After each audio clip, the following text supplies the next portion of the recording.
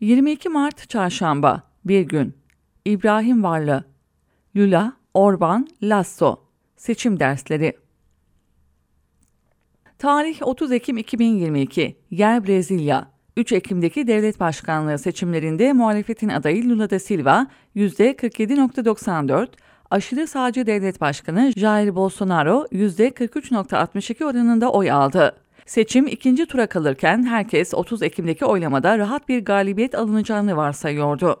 Neticede Lula 6 puanlık bir fark atmış, bu farkın en azından aynı şekilde ikinci tura yansıması bekleniyordu. Zira 27 gün içinde bu farkın kapanması için görünürde bir neden yoktu. Ama öyle olmadı. 30 Ekim gecesi sandıklar açıldığında Bolsonaro'nun aradaki farkı kapattığı ve neredeyse eşit oranda oy aldığı görüldü. 50.9'a karşı %49.1 ile kazanan Lula, kıl farkıyla seçilmişti seçilmesine ama bu durum fena halde can sıkıcıydı. Brezilya muhalefetinin bu iş bitti rehaveti neredeyse bir seçime mal oluyordu. Organize olan sağcılar Bolsonaro etrafında kümelenmiş ve bunu sandığa taşımışlardı. Sonrasında yaşananlar malum. Seçimi ikinci turda kaybeden Bolsonaro yanlıları Lula'nın %1 farkla kazandığı seçimlere itiraz etmeye başladılar. Eylemleri ülke geneline yaydılar ve sonrasında kanlı bir kongre baskınına girişilecek, ülke büyük bir felaketin eşiğinden dönecekti. Tarih 12 Nisan 2021. Yer Ekvador. Yıllardır solun elindeki bu Güney Amerika ülkesinde herkes Başkan Rafael Correa'nın yakın çevresinden olan solun adayı iktisatçı Andrés Arauz'un rahat bir seçim kazanacağını varsayıyordu. Ancak öyle olmadı. Başkanlık seçimlerinin galibi ilk turda pek şans verilmeyen muhafazakar eski bankacı, sağcı aday Guillermo Lasso oldu. Fırsat yaratan siyasi hareket adayı Lasso, oyların %52.4'ünü, rakibi Umut İçin Birlik Koalisyonu adayı Arauz'sa %47.6'sını aldı. Oysaki 7 Şubat'ta yapılan birinci tur seçimlerde %32 oy alarak 10 puan fark atan Arauz'un son güne kadar seçimi kazanacağına kesin gözüyle bakılmıştı. Arauz'a kaybettirense ilk turda 3. sırada gelen solcu yerli aday Yaku Perez'di.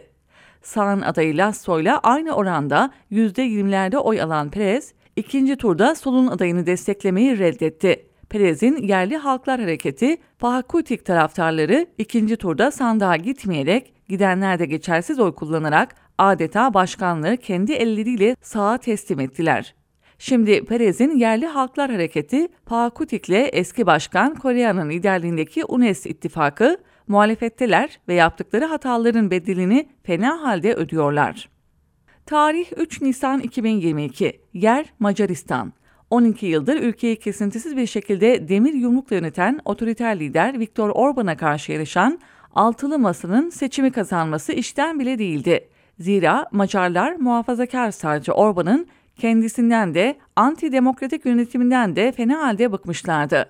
Her türlü demokratik hak ve kazanımı hedef alan, muhalefetin sesini boğmak için her yola başvuran, yabancı karşıtlığı üzerinden milliyetçi, şovenist söylemlerle ülkeyi ikiye bölen Orban'ın gönderilmesi çok da zor olmasa gerekti.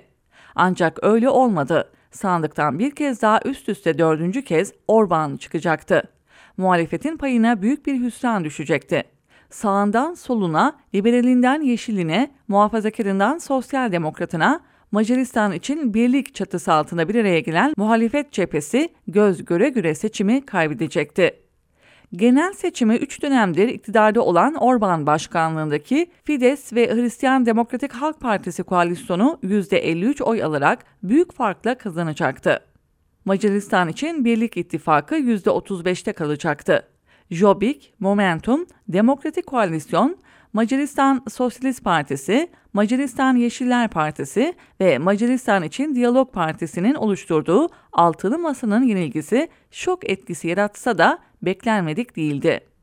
Orban muhalefetin büyük yanlışlarından yararlanarak seçimi kazanmıştı. Yeni, karizmatik bir lider çıkarmayan, sağ muhafazakar bir isim olan muhalefetin ortak adayı Peter Markizay, halk nezdinde oluşan değişim beklentisini karşılamaktan uzaktı. Yeniye dair bir umut vermiyordu ve sadece Orban karşıtlığı üzerinden ortaya atılan bir figürdü. Seçime 53 günlük bir süre kalmışken yeniden bu duruma dikkat çekmekte yarar var. Hala yapılması ve yapılmaması gerekenlere dair hatırı sayılı bir zaman kesiti önümüzde duruyor. Halkının canına okuyan otoriter sağcı liderlere karşı masalar kurmak önemli. Ancak yeterli değil. Lula, Orban, Lasso deneyimleri önemli dersler, tecrübeler barındırıyor.